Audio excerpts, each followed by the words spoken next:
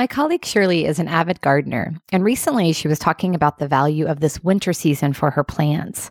She said winter is a time for rejuvenation and went on to describe the renewal and preparedness that's happening in the ground and how necessary it is to the growth process. As she was talking, I thought about the importance of rejuvenation for leaders and our own growth process, as we are all works in progress, learning as we go. I love looking up the root and meaning of words, so I did that with rejuvenation. Webster's definition is to give new strength or energy to something. Isn't that great? Who couldn't use a little rejuvenation right now? The leaders I work with are leading through significant challenges right now. I can also relate to that as a leader. There's a high level of stress and pressure, which leads to exhaustion if not managed well.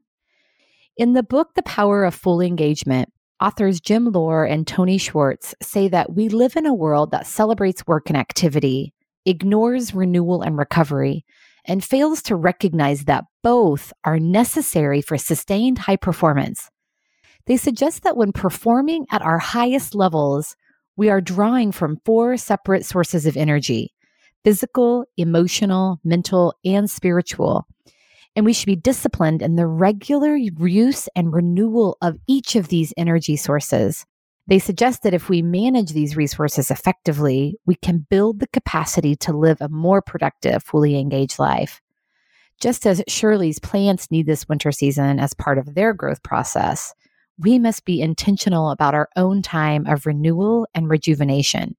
It's not an option for sustained high levels of performance. It's actually necessary. I can see and feel this in my own experience and observing other executives.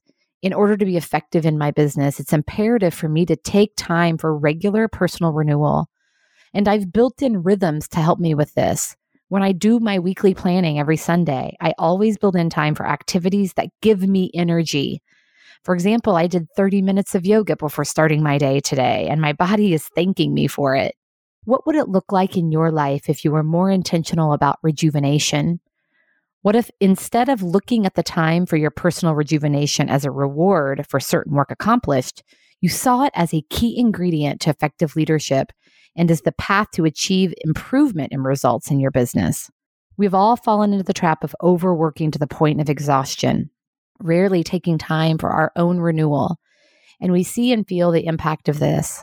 As a busy executive, I purposefully incorporate renewal into my schedule.